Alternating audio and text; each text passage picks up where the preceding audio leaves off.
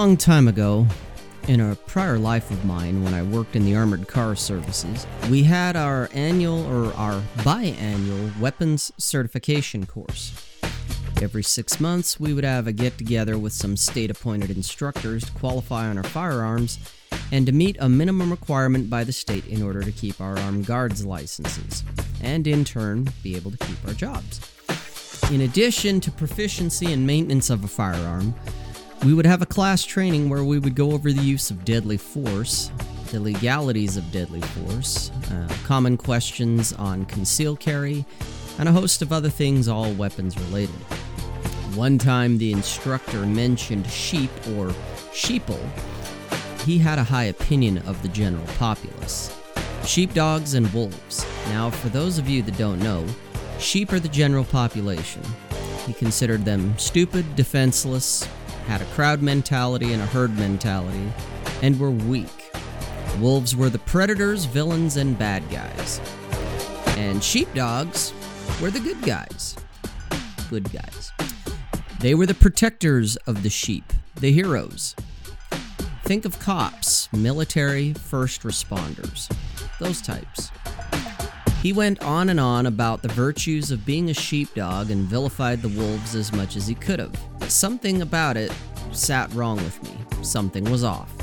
I figured out what it was, and Jack Donovan, the author of The Way of Men, Becoming a Barbarian, and A More Complete Beast, put it succinctly. And I'm going to quote him for you. Plato had referred to his guardian class, his sheepdogs, as noble puppies. I've borrowed that phrase many times myself, but aren't puppies and sheepdogs both a bit too cute, perhaps even insulting? Would ancient warriors have wanted to be called puppies or sheepdogs?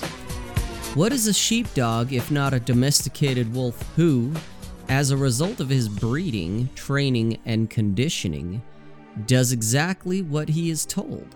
A sheepdog is a pet. A sheepdog has a master. His master owns him. The sheepdog's master is not the sheep. His master uses the sheepdog to control sheep, who are his assets with which he will do as he pleases. Perhaps a sheepdog, then, isn't such a noble thing to be after all. And being the sheep of a man who imagines himself as a sheepdog isn't so great either. If men are loyal to your tribe, your gang, your group, and they are willing to maim and murder other men to protect you, why insult them by calling them slavish, domesticated pets? Why not call them your wolves? Don't wolves defend their own pack?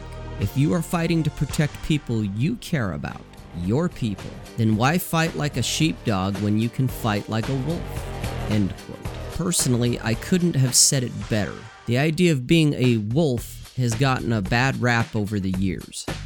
I think it's time that we as men need to take the word back and make it an idea or a virtue, if you will, to live up to. It's not bad being a wolf. Personally, I would rather be known and seen as a wolf instead of a sheepdog.